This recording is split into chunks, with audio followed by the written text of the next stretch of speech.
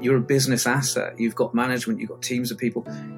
You know, there's a liability there, even possibly for you, you know, doing something that will damage your career. So everything is against people speaking out. But something happened in 2020, at the end of 2020, when I first started speaking publicly about it. A switch was hit in my brain that look, this is far too big to just pretend it's not happening. It's quite clear to me that since 2020 that the switch has been, you know, flicked. We've been nudged along for some time over the last at least couple of decades, maybe longer. But you can feel the intensity of what's going on.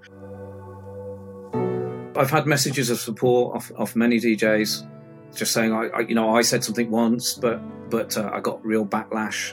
I've had others say, I'll step in when I'm needed to, you know, when things get bad. And I've heard that from quite a few people, and I think, well, it'll be too late. You can guarantee now, by the time you feel comfortable to step in, where you're that desperate that you feel, yeah, we have to do something, it's going to be too late. Welcome to the Staying Free podcast. If you're new to the show, then welcome. Good to have you as a listener. And if you're an existing subscriber, then welcome back. In this episode, I had a conversation with Stuart Lange. Stuart is also known as DJ Lange, and as well as being a famous musician, he's also become somewhat of a hero in the freedom movement. So I talked to Stuart about everything from his career and how it's been affected by both COVID-19 and the restrictions that were put in place, as well as his own advocacy and the nature of being an outspoken advocate for freedom. I have huge respect for people like Stuart who have a lot on the line and still choose to speak out. And I think this is something that a lot of us have felt, which is that with everything going on in the world right now, there's no option to stay silent. And we all have to do our part to try and speak truth and advocate for the world that we want to bring about. I really hope you enjoy the episode. If you do, please give it a share on social media. If you're enjoying the podcast so far, please give it a 5-star review in whichever podcast app you're using. Any donations to the podcast are hugely appreciated. This can be done in 2 ways. The first is by using the tip option in Twitter, where you can give a Bitcoin tip. And the other option is to follow the link in the bio, which will take you to Buy Me a Coffee, where you can give a tip there as well. Huge thanks to Jane Carpenter, who was the first to give me a donation over on Buy Me a Coffee. So massive thank you, Jane, for that. As promised for this episode, special thanks go out to Ryan Raleigh and Beverly Shaw for sharing my tweet and tagging a friend who you think would like the podcast. And also thank you to Spirit of Down Under Flutes for sharing the tweet. Didn't actually tag anyone, but maybe next time you can find someone who you think is going to enjoy the podcast and give them a tag as well. There's only one way to get the word out about alternative media like this podcast, especially when we're being throttled by platforms like Twitter, and that is to directly share it with your friends and family. So if anyone wants to do that, then I'll give you a shout out in future episodes. As mentioned in the last episode, the podcast is now on YouTube. At the moment, it's in catch-up mode, so I'm starting from the beginning with older episodes, but it is taking me a while to get the episodes on there because I have got to censor every single episode to make sure that we don't mention the vaccine. So YouTube is on the way, but I don't recommend that people use YouTube to listen to this podcast since it will always have to be censored. The only reason I'm using YouTube is to get more of an audience, and also it's good for comments and community engagement. But if you want to see the video version of the podcast and interact with comments, then I recommend checking the description and following the link to censorship-free platforms. All right, that's enough of the intro. Let's get into the episode.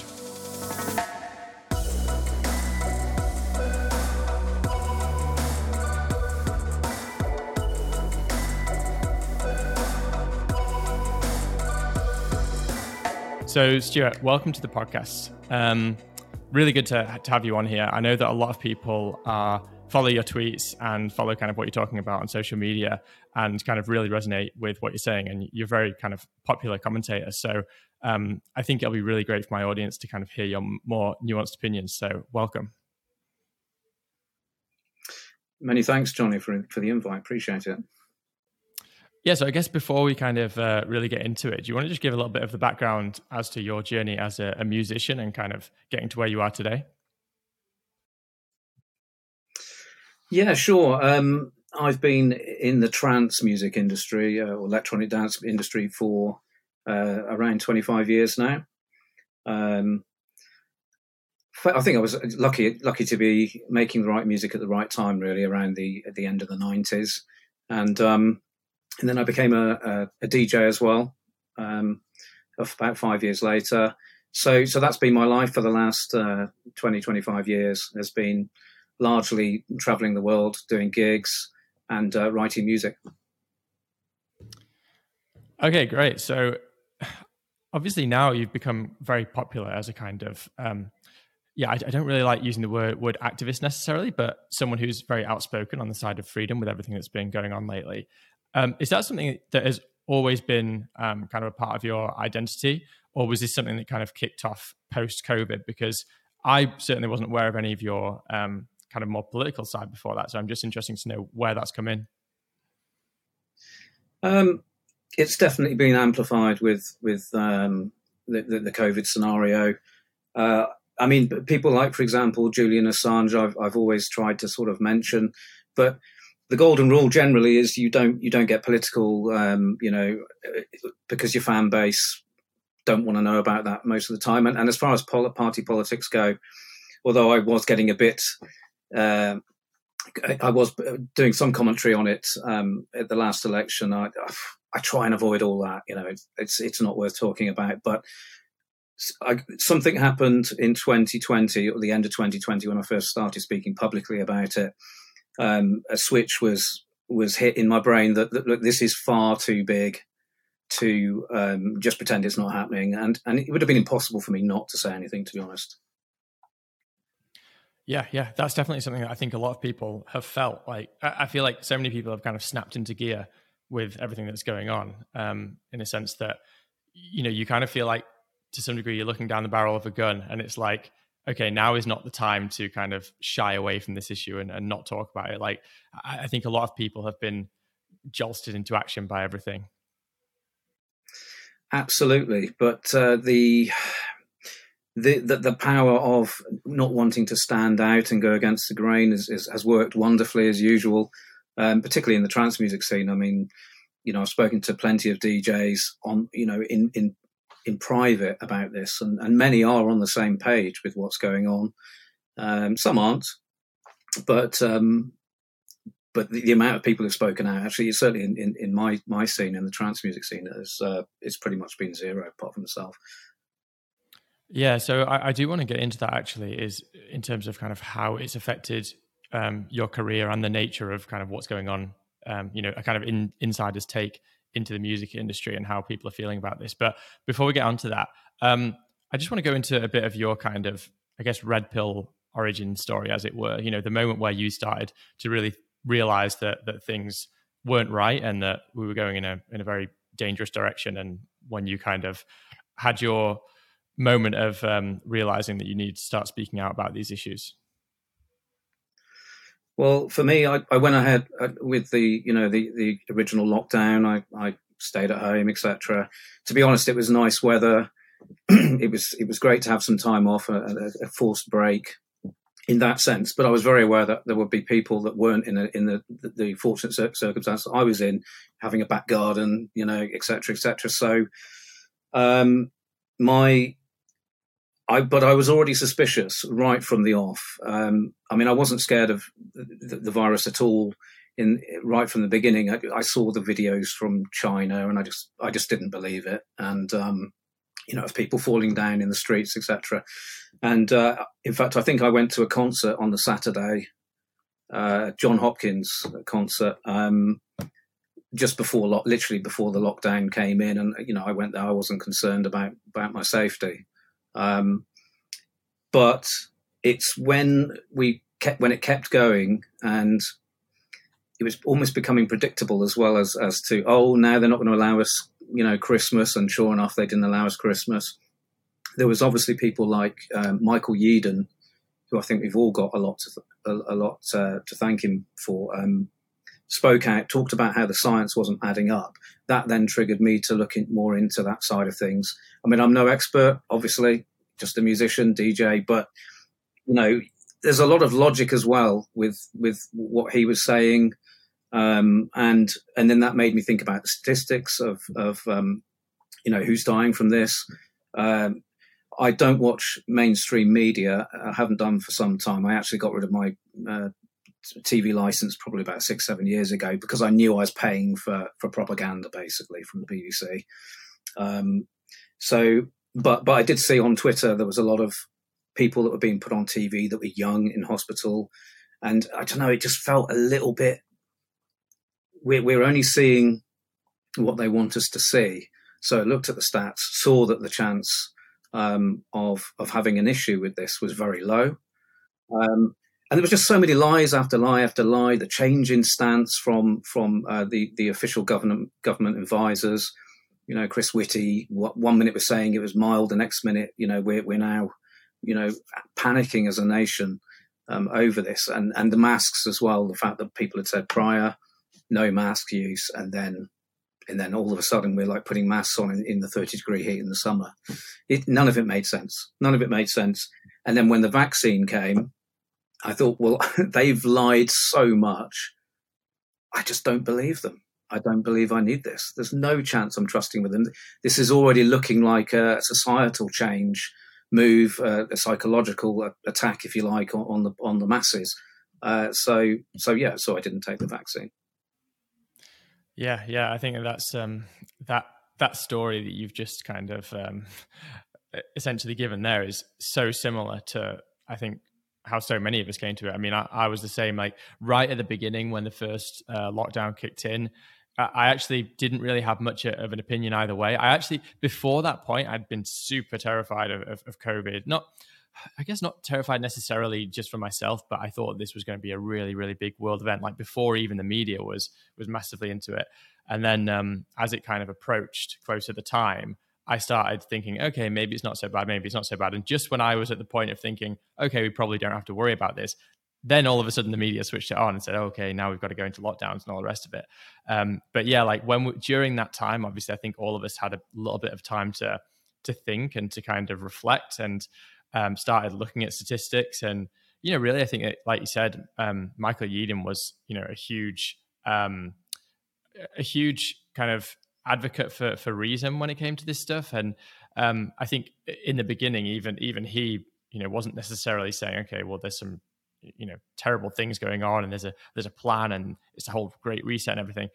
Obviously, he is now kind of in that camp since that point. But back then, I think a lot of us were just looking at the data and we're saying, okay, maybe we've kind of exaggerated. And then it just kept getting more and more crazy. I think for me, the point where I really was like, okay, this is just not about science, this is not about health, is when masks were introduced, like weeks after the lockdown. Like we'd already opened up, and all of a sudden it was, now we've got to wear masks. And I think that point for me, it became so obvious that this was a psyop. They needed something to keep everyone afraid, because your kind of experience of the world was so different to what the media was presenting. Eventually, you have to reconcile the fact that you're not seeing people die on the street. You're not seeing, most people didn't know anyone who had even at that point got COVID, let alone been hospitalized or died. Like it was, your visceral experience was so different. So yeah, I mean, I think that story there is just so common. And I think a lot of people who might otherwise have never been a kind of conspiracy theorist or any kind of a skeptic, it's really hard when all of these facts are just coming at you day by day to not. You have to really turn a blind eye if you are in any way a critical thinker. Absolutely. I totally agree. I mean, I was skeptical. I was aware that politics is largely a theatre, and I mean, from UK politics, people say, we have a chance to vote, but when you think about it, and I've said this before on Twitter, we've really had, if you accept that Blair was working for the corporates as well, we've had nothing but a Tory style working for the corporates government since the 70s. So I've always been skeptical. I mean, seeing a lot of the work that was done to demonize Corbyn, for example. Now, I know I'm aware that he's a character that some people, he's a Marmite character for many, but for me, I think he was sincere, and I supported him. And the strange thing is, a lot of what he was actually advocating is largely where I think we're actually heading with this idea of universal basic income, the idea of doing things from a more sort of caring state, because we are going to face a lot of issues with AI, robots. unemployment. We're in for a big shake-up. But the difference is that at least with Corbyn, you felt that it was a genuine from the workers' side of an argument, whereas we all know that we're the lowest priority when it comes to what the Tories and most governments. You know what I'm saying? Yeah. I mean, the whole Jeremy Corbyn thing is a weird one, because everything that he was kind of advocating, because I agree with you, the establishment hated him. They still hate him to this day. They did not want Corbyn to be shadow PM or whatever it is, let alone PM, right? So I think that what it demonstrates, because actually what we see now is that all of what Corbyn wanted is very much at the front and center of the agenda, zero carbon and UBI and all this kind of stuff. This was what Jeremy Corbyn was about. He was like extremely far left. And now all of these things are kind of back on the table. All you've got is different people who are kind of administrating it. So it seemed to me like he was the right man with the wrong ideas, in my view. I there was a point where I actually liked Jeremy Corbyn, but I used to be a lefty. I used to be like quite far left, actually, compared to where I am now. But you're right. Like he always had and still has an authenticity about him and a realness, and you can just tell that someone like that, they're not really made for politics. However, his ideas. A lot of them are very, very much in line with, what the WEF and all of these kind of organizations actually want now. So, he probably wasn't too far off the mark in that sense. Yeah, I agree. I mean, I consider myself quite far left, literally until 2020. And the way I've seen the left go along with all this, it's like no one's asking questions. But for me, yeah, I agree. Certainly now, in hindsight, I'd be much against what a lot of Corbyn was advocating, because in an ideal world, a lot of the solutions are fair, but we don't live in an ideal world, and power always ends up grabbing the reins at the top, and that kind of centralisation is just destined to be misused, and that's what we face now is everything moving to centralization, as you know, but not just your sort of standard things in life, but it is literally, you can see there's a move now for every aspect of our lives to be centrally controlled. I mean, we're seeing a move on food and farmers. It's quite interesting how that's been developing over the last few weeks. The idea, I can only assume, is to sort of crush the small business, the small farmers, and we will have a food shortage potentially at some point. And then the solution is, well, you get our food.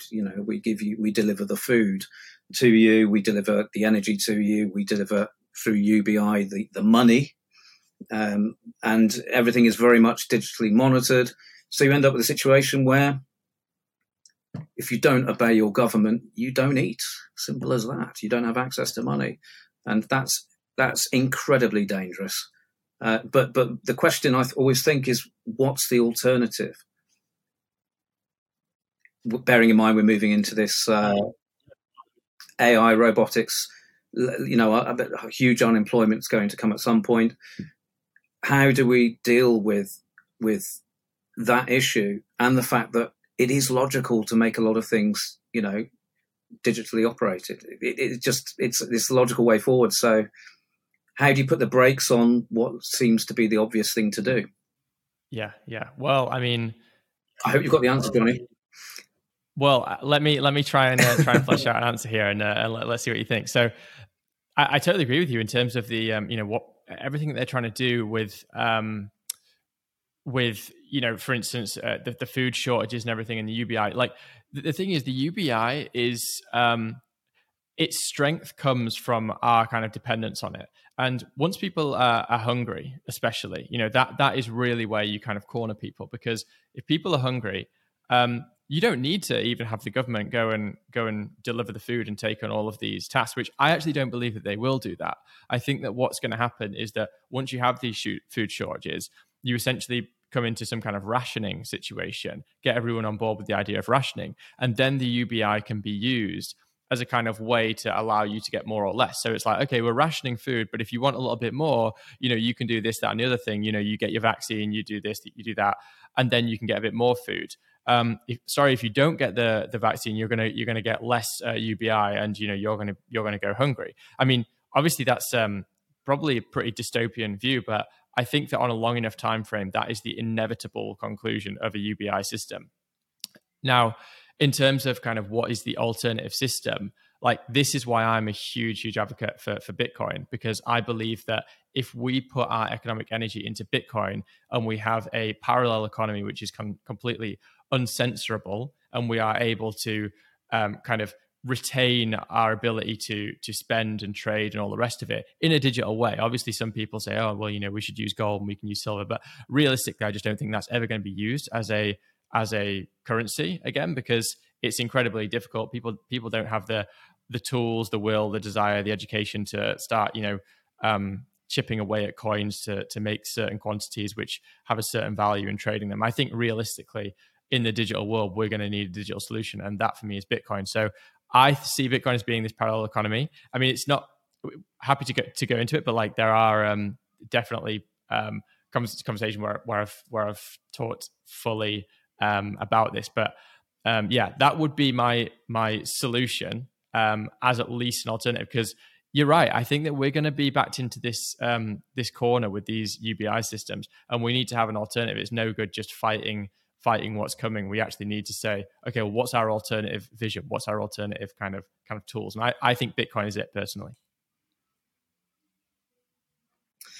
Well, I do agree with you in some respects about that. And yeah, we won't go into it if you've covered it a lot, and I've got nothing much to offer regarding Bitcoin anyway. But we can riff on it for a bit. It's an interesting avenue, so why not? Okay, yeah. Well, I know you're a big fan, so it's for me, it's a great idea, but they can still destroy it if they want, and that's the issue, I think. Partly maybe because they have the Bitcoin futures. It's tied to a traditional style market, which gives them power to pull it down in value. And of course, all the usual market tricks, which it is happening now with Bitcoin. Obviously, they ramp it to a point, and then they get short, and of course pull it down. And now we're getting all the media stories about Bitcoin's so risky, this, that, and the other. And it's the same cycle. So they're doing the same cycle with Bitcoin. I think it's a great idea, but I think regulations as well, they could potentially crush it. Because that's a big problem we've got just overall with all of this, is if you protest, if you try and cause chaos, which is what they want anyway, the ultimate issue we have is legitimacy of holding these people to account. And when the legal system is, aligned with what they're trying to achieve largely, you end up with that impossible position. And I feel that with Bitcoin. Now, I hope that I'm wrong, but I do feel there's a risk that they will be able to pull it down. But of course, they're quite happy to say how good it is at the moment, because they want us to think that the central bank digital currencies that are coming are the same as Bitcoin. I think Matt Hancock's been talking about this recently. And, they want you to think it's a good thing, because obviously a lot of people love Bitcoin. So it's a good thing to brush that excitement over and get people, this is this new currency from the central bank. And that's the big risk, is CBDCs. They're going to come. I don't think we can stop a lot of this. One interesting point from Majid, from ex-LBC, one thing he said is that it's the key thing for us to do, because this is all likely to be pushed forward, is to have a ramp off. And Bitcoin, of course, he was saying, was the ramp off, potentially. But I think there are other things we need to do as well, with regards to trying to connect better locally, with people in a local area, pick suppliers, so that if the shit hits the fan, we can work together locally to bypass the centralized system, if you like. Yeah. I went on a bit of a tangent there, I suppose. But... No, that's absolutely fine. I totally agree with your second point in terms of kind of Bitcoin's ability to weather this storm. I think that really they don't have the tool, the ability to bring it down, because the only way that they can really do it, obviously you're right, they can kind of mess around with the futures market, they can manipulate price to a degree. However, you can always just decline to sell, and this is kind of the importance of having conviction in this thing, is that even if they tank the price, there are people, and in the Bitcoin community we call them hodlers of last resort, people who they are not going to sell at any price. You could send it to a penny and you're not going to sell, because you're on the ship, and you either sink with the ship, or it goes to the moon and it wins. Like, those are the two options. And I think that once people adopt that mentality, those tools, those kind of, I guess, fiat tools of trying to manipulate price, etc., they can only have so much of an impact. Because if people just say, well, I'm not going to sell, like, I believe in it, I don't care how much the price fluctuates, because the futures eventually have to be settled, and they have to be settled by the underlying asset being traded. Like, that's how those futures contracts ultimately realize their value as a contract, is that the real value price of Bitcoin has to kind of trade in a way that is makes profit for these contracts. If the Bitcoin price doesn't do what they want, because they've got all these futures saying it's going to go to zero or whatever, and people just don't sell, well, you've just wrecked all of these people who've got the futures contracts.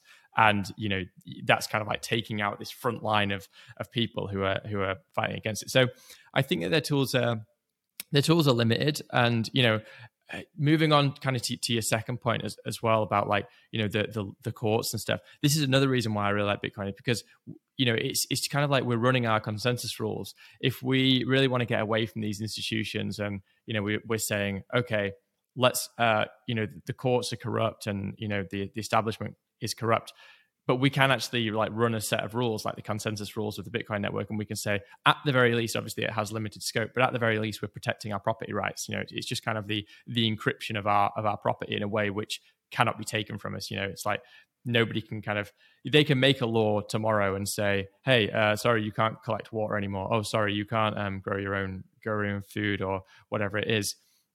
They could make that law tomorrow and enforce it. And we wouldn't be able to do that much about it. But if they make a law tomorrow and say, we're taking all your Bitcoin, you either hand it over voluntarily, or they're going to have to find a way to essentially break SHA-256 encryption, which is not going to happen. It's mathematically backed up, essentially. So this is why I think that it shouldn't be overlooked as a tool. But you're right, it shouldn't be used as the only tool. I definitely agree that becoming more local and doing things on a more localized level, whether that's growing food and trading it with people, whether it's getting involved with your local farmer or whatever, and securing resources that way. Helping each other out is ultimately key. And I think that one isn't necessarily at the cost or expense of the other. Like, both things can happen simultaneously. Yeah, I agree. Bitcoin would be perfect. It is a perfect solution, although there are issues, I believe, over using it, on a daily basis at scale. But there are other cryptocurrencies that are potentially, better and more efficient. Well, there's something called the Lightning Network, which is worth looking into, and it's essentially a way of kind of trading. It's a way of trading Bitcoin, which is kind of off. It's called off-chain, so you're not using the main Bitcoin chain and kind of congesting the network and having high fees. So you can kind of do that at very, very low cost, like fractions of a cent to do transactions, and then eventually it will settle to the main chain. But it's actually cryptographically assured. It's not like with gold and cash, where you hand around the cash, but someone's keeping the gold and saying, okay, well, we may or may not redeem it for cash. With Lightning Network, you're actually trading essentially kind of pre-signed transactions, which are cryptographically assured. So, it's incredibly cheap, but if it eventually settles to the main chain in a different way. So it's kind of a layered system. It's worth looking into that because a lot of people don't know this system exists, and it is a very good solution. So all these things are being thought out in the Bitcoin community. I mean, obviously, I'm a bit of an evangelist, but there are a lot of great technical solutions coming out. Oh, great! So what do? They effectively say, okay, we're taking this 1,000 Bitcoins out, and then they then are almost like a broker, if you like, to make smaller payments separately from the system. Well, it uses like a subsystem. It's something called payment channels. So it's, I guess, a way to think about it. Have you ever used an app called Splitwise by any chance? No. So it's basically an app whereby you kind of log, maybe you're going on holiday or whatever, and you kind of, rather than every single time someone pays for something, you say, okay, well, let's all get our money out and, agree how much everyone owes. You kind of put it down in the app, and the app will kind of log how much everyone owes, and it will kind of constantly rebalance. So, you might go out and buy a meal, and then someone else goes and buys drinks, and it will kind of rebalance what everyone owes proportionately. And then you only settle periodically. So maybe after the week holiday or whatever, you say, okay, now we'll settle. And what it actually even does is simplifies all of that, so that it'll only be one, rather than everyone sending everyone money, it will say, okay, well, actually, in the end, it's only, Steve owes Joe money, because everything is kind of included. It kind of simplifies all of it. The Lightning Network kind of works in a similar way. So essentially it takes what you have is like, I have, let's say, a Bitcoin and you have a Bitcoin. And rather than every time I want to send you 0.1 Bitcoin, rather than settling it to the main network, what we do is, we agree between us that I've given you 0.1, and then maybe you want to give me some Bitcoin later down the line and you give me 0.5, and then it kind of rebalances. And eventually what you do is you say, okay, how much is each of our final balance? And you then settle that to the main network. But it doesn't necessarily only have to be two people. So you can actually have any number of additional people within this. So you might have, you can have 2 people, you might have 5, you might be able to kind of link it up with your local bar. So maybe they've got a Lightning channel that you can tap into, and everyone is kind of sharing from this kind of liquidity pool, and only periodically do you actually settle to the main chain. So it takes a lot of those high fee transactions off the main chain. So this is actually something that solves already for a lot of the problems that that the kind of altcoins are trying to solve. Is that, it kind of has already been solved on the Bitcoin network. But it's definitely worth looking into. It's really, really cool technology, really fun to play with. No, sounds interesting. Anyway, so we kind of went down a bit of a rabbit hole there, but just zooming back out a little bit, what's actually going on, Stuart? Like, give us the picture as you see it, because I know that a lot of people have different ideas of where they think this is going and what's happening in the world, and I'm interested to know your thoughts and kind of where you are down this rabbit hole. Okay, it's always a big question. I'll probably meander somewhat trying to answer it, but for me, it seems to be all about the financial system, and certainly that's why I think it's happening now. All the countries in the world, certainly in the Western world, are heavily in debt, some over 100% of the GDP. So there's just no room left to keep running this system. Because inflation is now happening, and normally interest rates would go up as a way. I mean, I'm simplifying it, but interest rates would go up to reduce people being so flamboyant and spending money, and because they can't borrow cheaper money. And we're in a position now where the interest rates can't go up in response. Otherwise, there'll just be this collapse with people not being able to pay their loans. So I think the timing is key on this. I think there's always been this agenda that at this point of time, because capitalism is also struggling due to the fact that AI and robotics are threatening such a large, amount of people in work. So we've got unemployment potentially a factor. Capitalism won't allow for people to be chosen over efficiency. That's just not how it works. It's a natural force. It does its own thing to either increase profits or look for efficiency. Well, to increase profits both ways. So it's growth or efficiency, and you can't do that when you're still trying to keep people doing jobs that a robot could do or AI can do.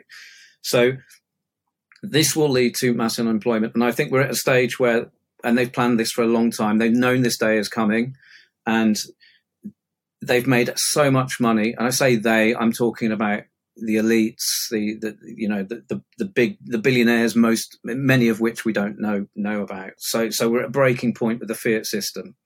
This is why I think COVID happened. This is why I think we're now well onto this net zero plan. I'm not against doing things for the environment, absolutely not. And I'm not a denier that we are effectively poisoning our planet and destroying the ecology. Climate change, I try and avoid the climate change thing because I honestly haven't looked into it enough to know our extent of changing it. But for me, that isn't the point. You look at what's happening in the seas. We've stripped them, and we're aware that we're poisoning even ourselves with minute particles of plastic that get in the water system, and they say they found them in human body now. So we can't go on like this. And the amount we will get through resources, the waste is absurd. So we need a great reset. We need a transformation of the way we live. But you look at organisations that I believe are, and most of us, I think, on this side of the story, believe that it's the World Economic Forum that's sort of the hub of this, bringing in all the big corporates together and the world leaders. They've been around since 1970 something. The quest being to make the world a better place, effectively, to look for solutions. Well, only now, just happens the financial system's collapsing, and we're at this great, as they call it, as Klaus Schwab from the WEF calls it, the fourth industrial revolution, i.e. the one of AI, robotics, and definitely moving into a transhumanism phase, the early stages of that.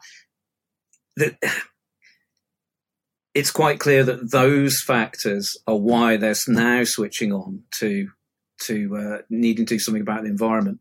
And don't forget, these people are the people that have been effectively pushing us towards the cliff edge of, over consumerism for so long, for decades. So I think that they had the idea that they want to protect their assets. So I should start again almost.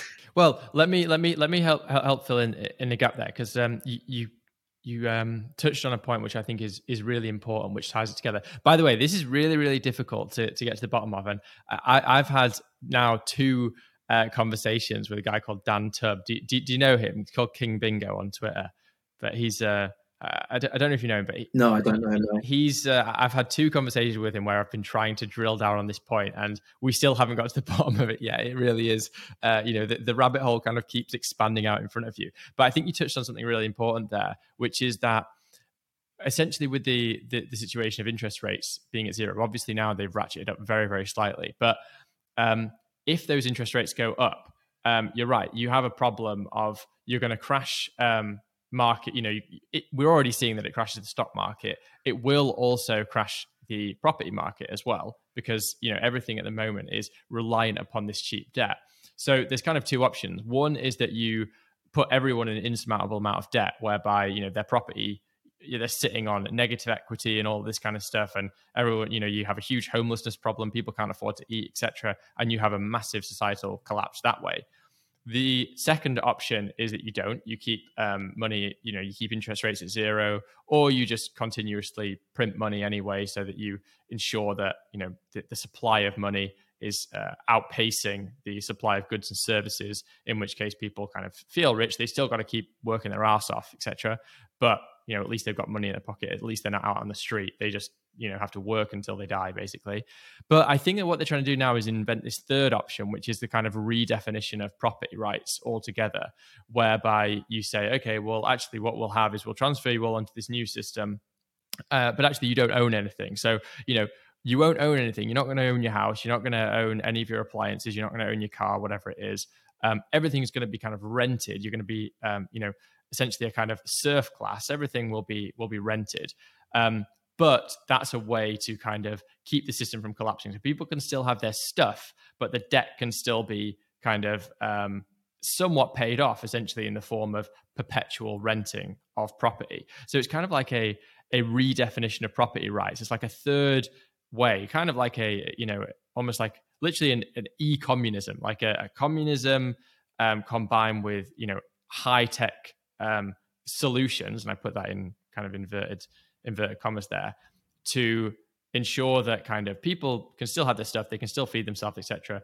But everything's rented, and even the money in there, but their bank account isn't really theirs because it's, subject to all of these stipulations to try to steer everything where it needs to go, and to try to, everyone will ultimately be a slave, but at least the rich stay rich, and at least you don't have a massive societal collapse where, billionaires having their heads chopped off on the street. Yeah, that's how that defines it very well.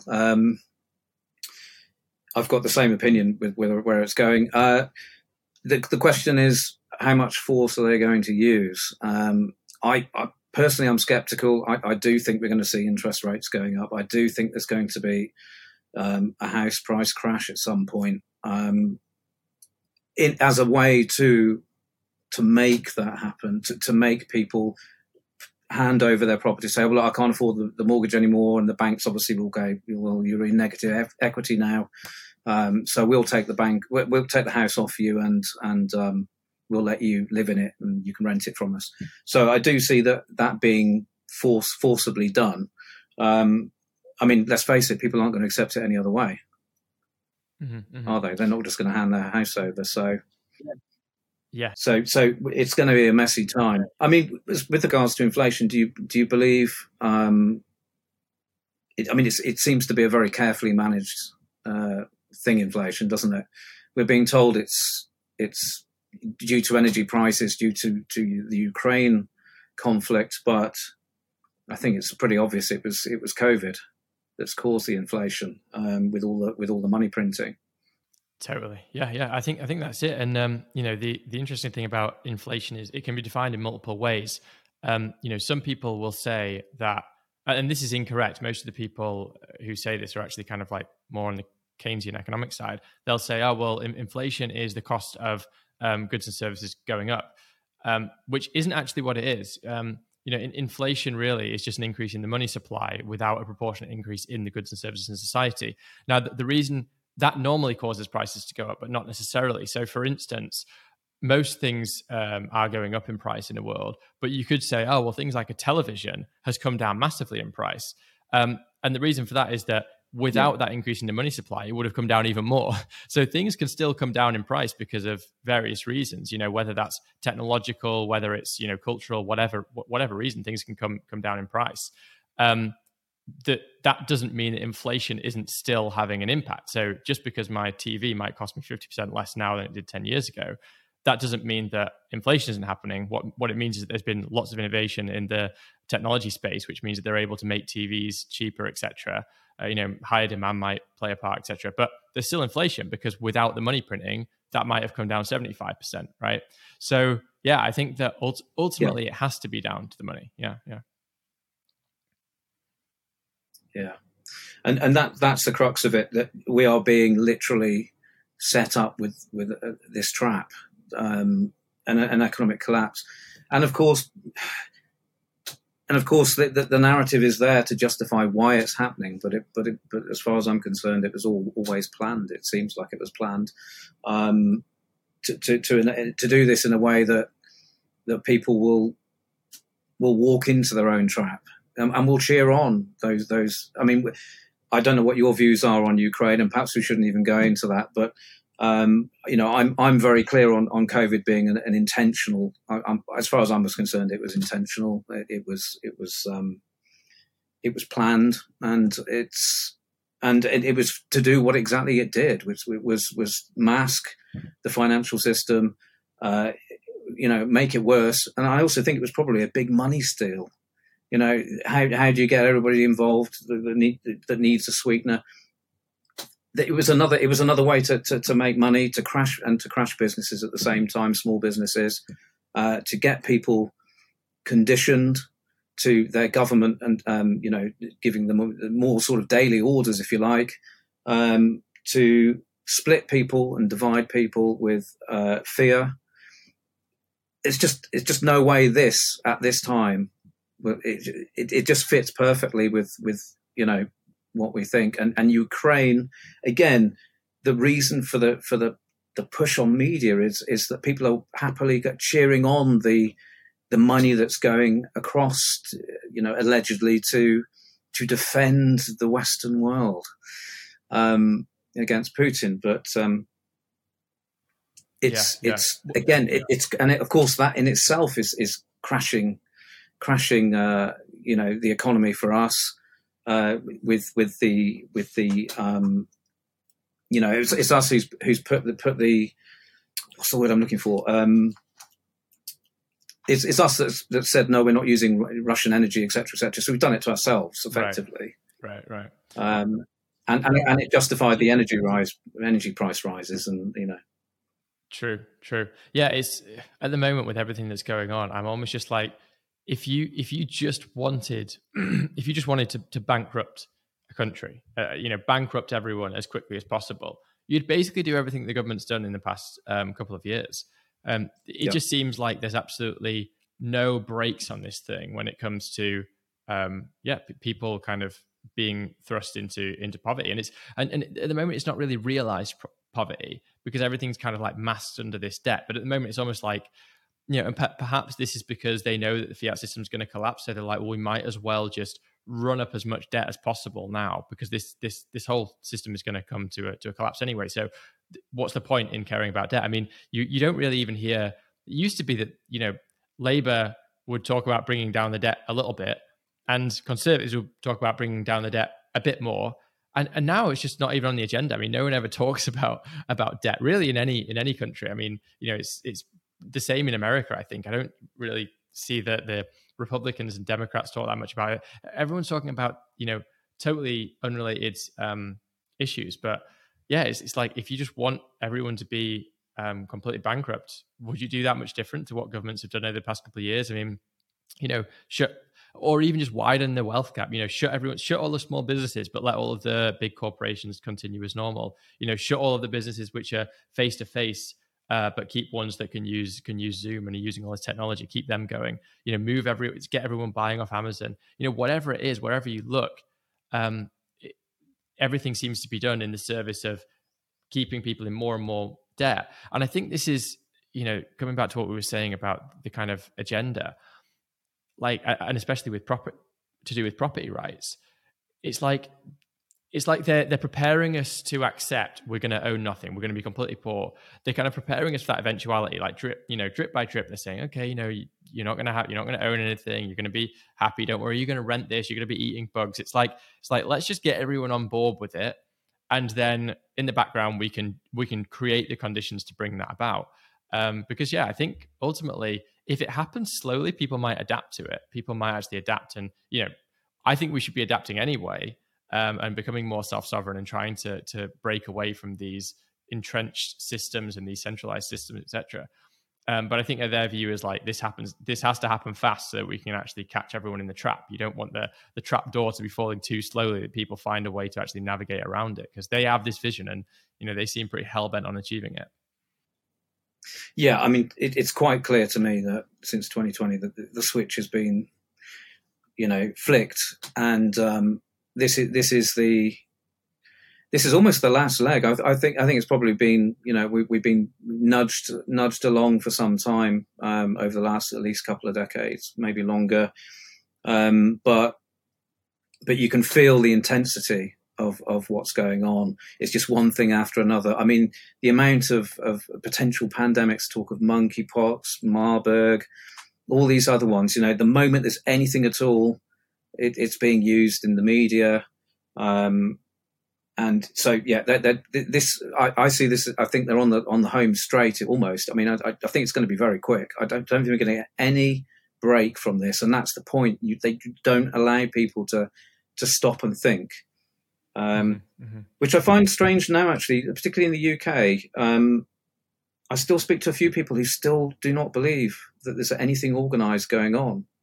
Admittedly, they're rarer now than they were, but I don't know how people can still think that way when there's so much, at least coincidental, going on now. It's just one thing after another.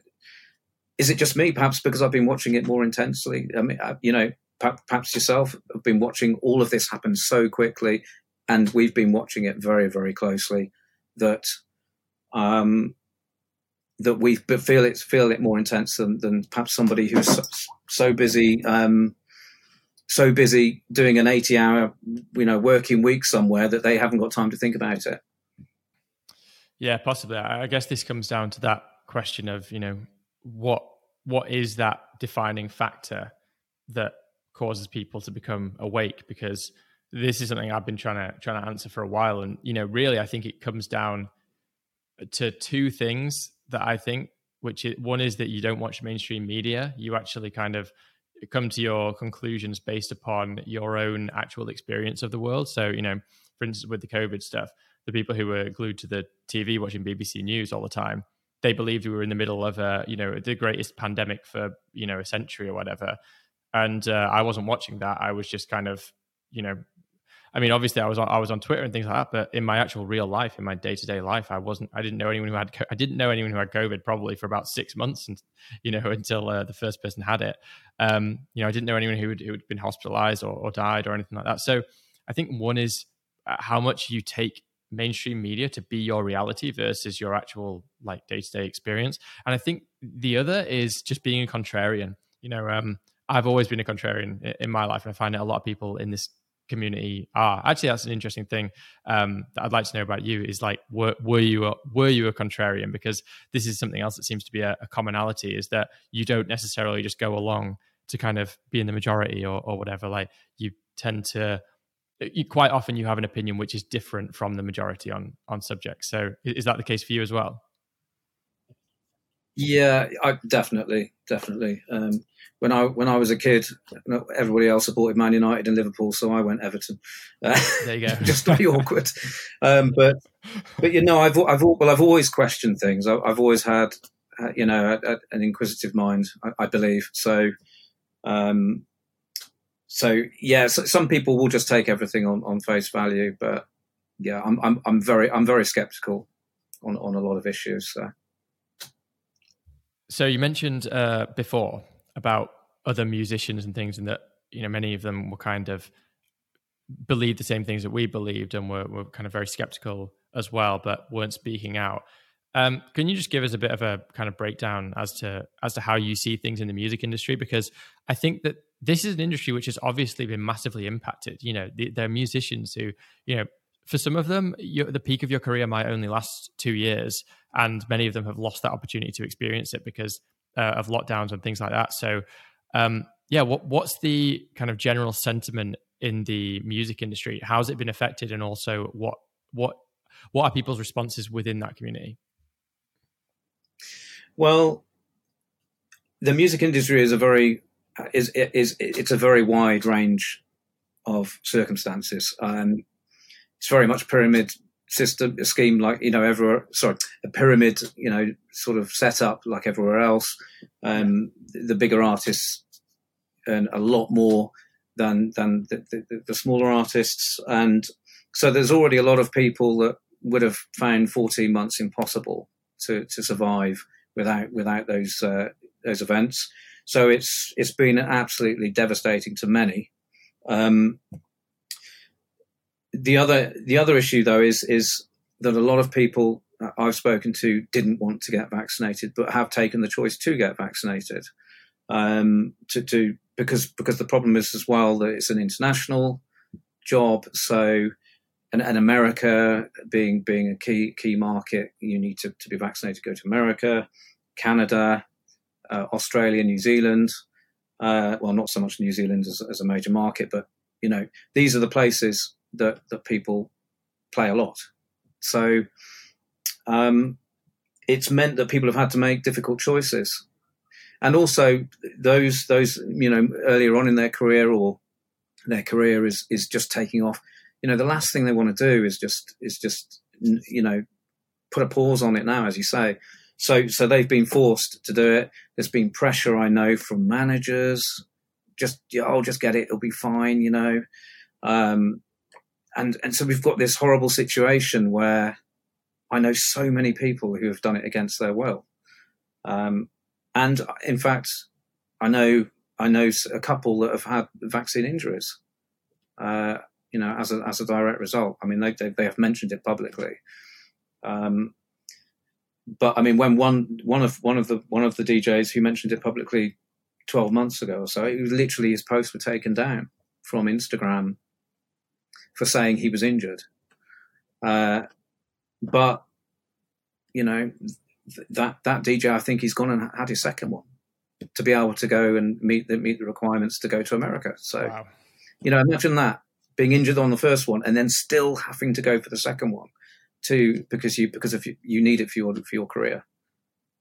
Yeah, I mean, I think that's actually happening quite a lot. I'm hearing quite a few stories of that kind. So yeah, it's incredibly sad. But so I mean, the answer to this is probably fairly obvious, but I'm assuming that the reason that most musicians aren't speaking out is simply because it's going to damage their career, right?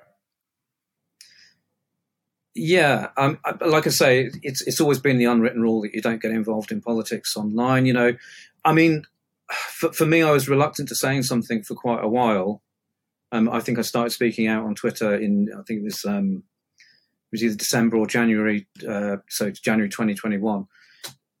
I was concerned because people come to music to get away from everything. So the last thing you want to do is give them the most depressing feed possible.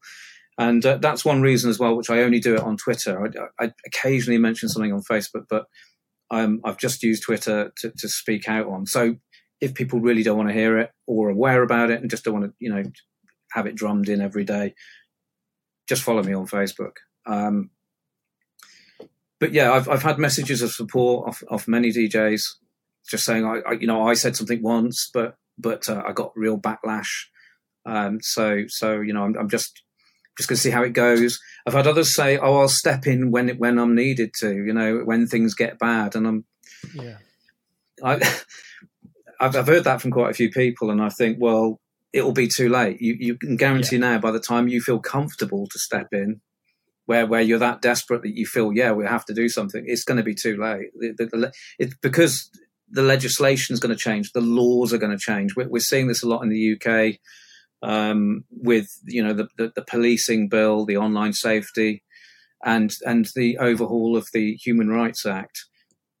These are all big threats to us being able to take action. I think the UK has actually been quite a strong place to put up a defence against a lot of this because of our in-depth legal system. And whereas other countries like Italy, etc., had such intense mandates and people can't work unless they're vaccinated, illegal to work if you're not vaccinated, others putting ridiculous fines in for not being vaccinated. We've managed to avoid that, partly because of the legal stuff, but also as well because I think we've probably, especially England, been very, very vocal against this. Yeah, I totally agree. And like you said, that is the time to actually fight as well, because the laws can change very, very quickly. And if they suddenly decide, okay, we're going to bring in new legislation, it means you have to have a vaccine to work, etc. Well, then then the clock is really ticking, because then you can't work. And now you're having to put all of your advocacy or your activism into a time frame during which you're not able to earn a living or whatever. So the time to actually fight is long before it happens, because then you've got a much longer kind of runway to actually try to change the trajectory of the way that the world is going. So yeah, I totally agree. So yeah, massive props to you for kind of standing up and actually being counted, because there's so few people out there. There's so few kind of celebrities and people in general, but especially in the music industry, I think has been on the whole quite disappointing. But you've definitely kind of bucked that trend, and massive props for that. Thank you. Well, people like Russell Brand have been amazing particularly in the recent year or so. He's so on point, and but there's very few, people any more famous than that, or even around that fame level, who will speak out. You can understand to a degree why as well. You're a business asset. You've got management. You've got teams of people. There's a liability there, even possibly for you, doing something that will damage your career, and cause a problem. So everything is against people speaking out, as on top of the natural psychological want to not cause a problem. Yeah, definitely. All right, so just before we wrap up, I know that you've got a song which you made, which I assume was kind of off the back of like the freedom protests and stuff, called Together. Do you mind just kind of giving us a bit of a backstory about that one? Yeah, I was in the mood for doing something that sounded a bit like my the late 90s stuff. So I thought I'd make a track, try and keep it sort of optimistic sounding and, full of hope. That was the vibe I was going for. And it was around the time of the Canadian trucker protest. And I really felt I wanted to do something to mark that, if you like. And so it samples Chris Sky, who I'm sure you're aware of, who has been an absolute star from the beginning of all this, trying to raise awareness. And so I sampled a clip from one of his rallies, and so I mean, I don't know about you, but I watched the trucker action very closely. Certainly for a week, I was actually watching online as well on YouTube, the live streaming from the front line, if you like, and it's quite incredible. And I think, if anything, this shone such a bright light on the absolute lies of the media, and indeed people like Trudeau are willing to accuse these people of being aggressive, racists, and all this kind of thing, which is absolute nonsense. You could see it with your own eyes. That it was incredibly peaceful. I was amazed how peaceful it was. There's normally somebody causing a problem, but it was so peaceful and a real great movement, and gives us all hope. And I think we're seeing a resurgence, if you like, of that, or continuation of that, with the farmers now across Holland and Germany and other places. The only issue we have with this kind of movement, though, is that if the plan is chaos and they're causing chaos, it's kind of a difficult thing to stand up against, isn't it, really? Yeah. And this is why I think it ultimately comes back to building a system which is alternative to their vision. I think that all of these things are important, and I agree with you on the Canadian truckers protest. I thought it was absolutely brilliant, and there was just something so emotional about it. It was like you tear up watching just how amazing it is. People flying flags on bridges and stuff. There were some really great videos made of that whole movement, and and like you said, in the end, it was unfortunate how it ended, because it was quashed essentially. It was quashed under Trudeau's jackboot. But it did seem to kind of ignite something across the world. Like you said, we've now got the kind of farmers' protest going on, and I'm not sure whether that necessarily would have happened if we hadn't have had the Canadian protests. It seems like that they gave the world a bit of an idea in that respect. So, absolutely. That's a very key point about this. It's confidence. You stand up, you help others have the confidence to do the same, and that's what this whole movement is about. It's just like making people realize you can stand up, and you're not alone. That's the key thing. You're not alone. If we stick together, we can really push back on this. At least move it a bit more in our benefit. If it's happening, it's happening, but let's try and control how this works out. Totally agree. Let's end on that note. Do you want to just let everyone know where they can find you before we wrap this up? Yeah, sure. You can get me on my website, djlange.com, and I'm on Twitter as DJ Lange as well, and Facebook, my page is Lange Fan. And I'll see you around. Thanks so much.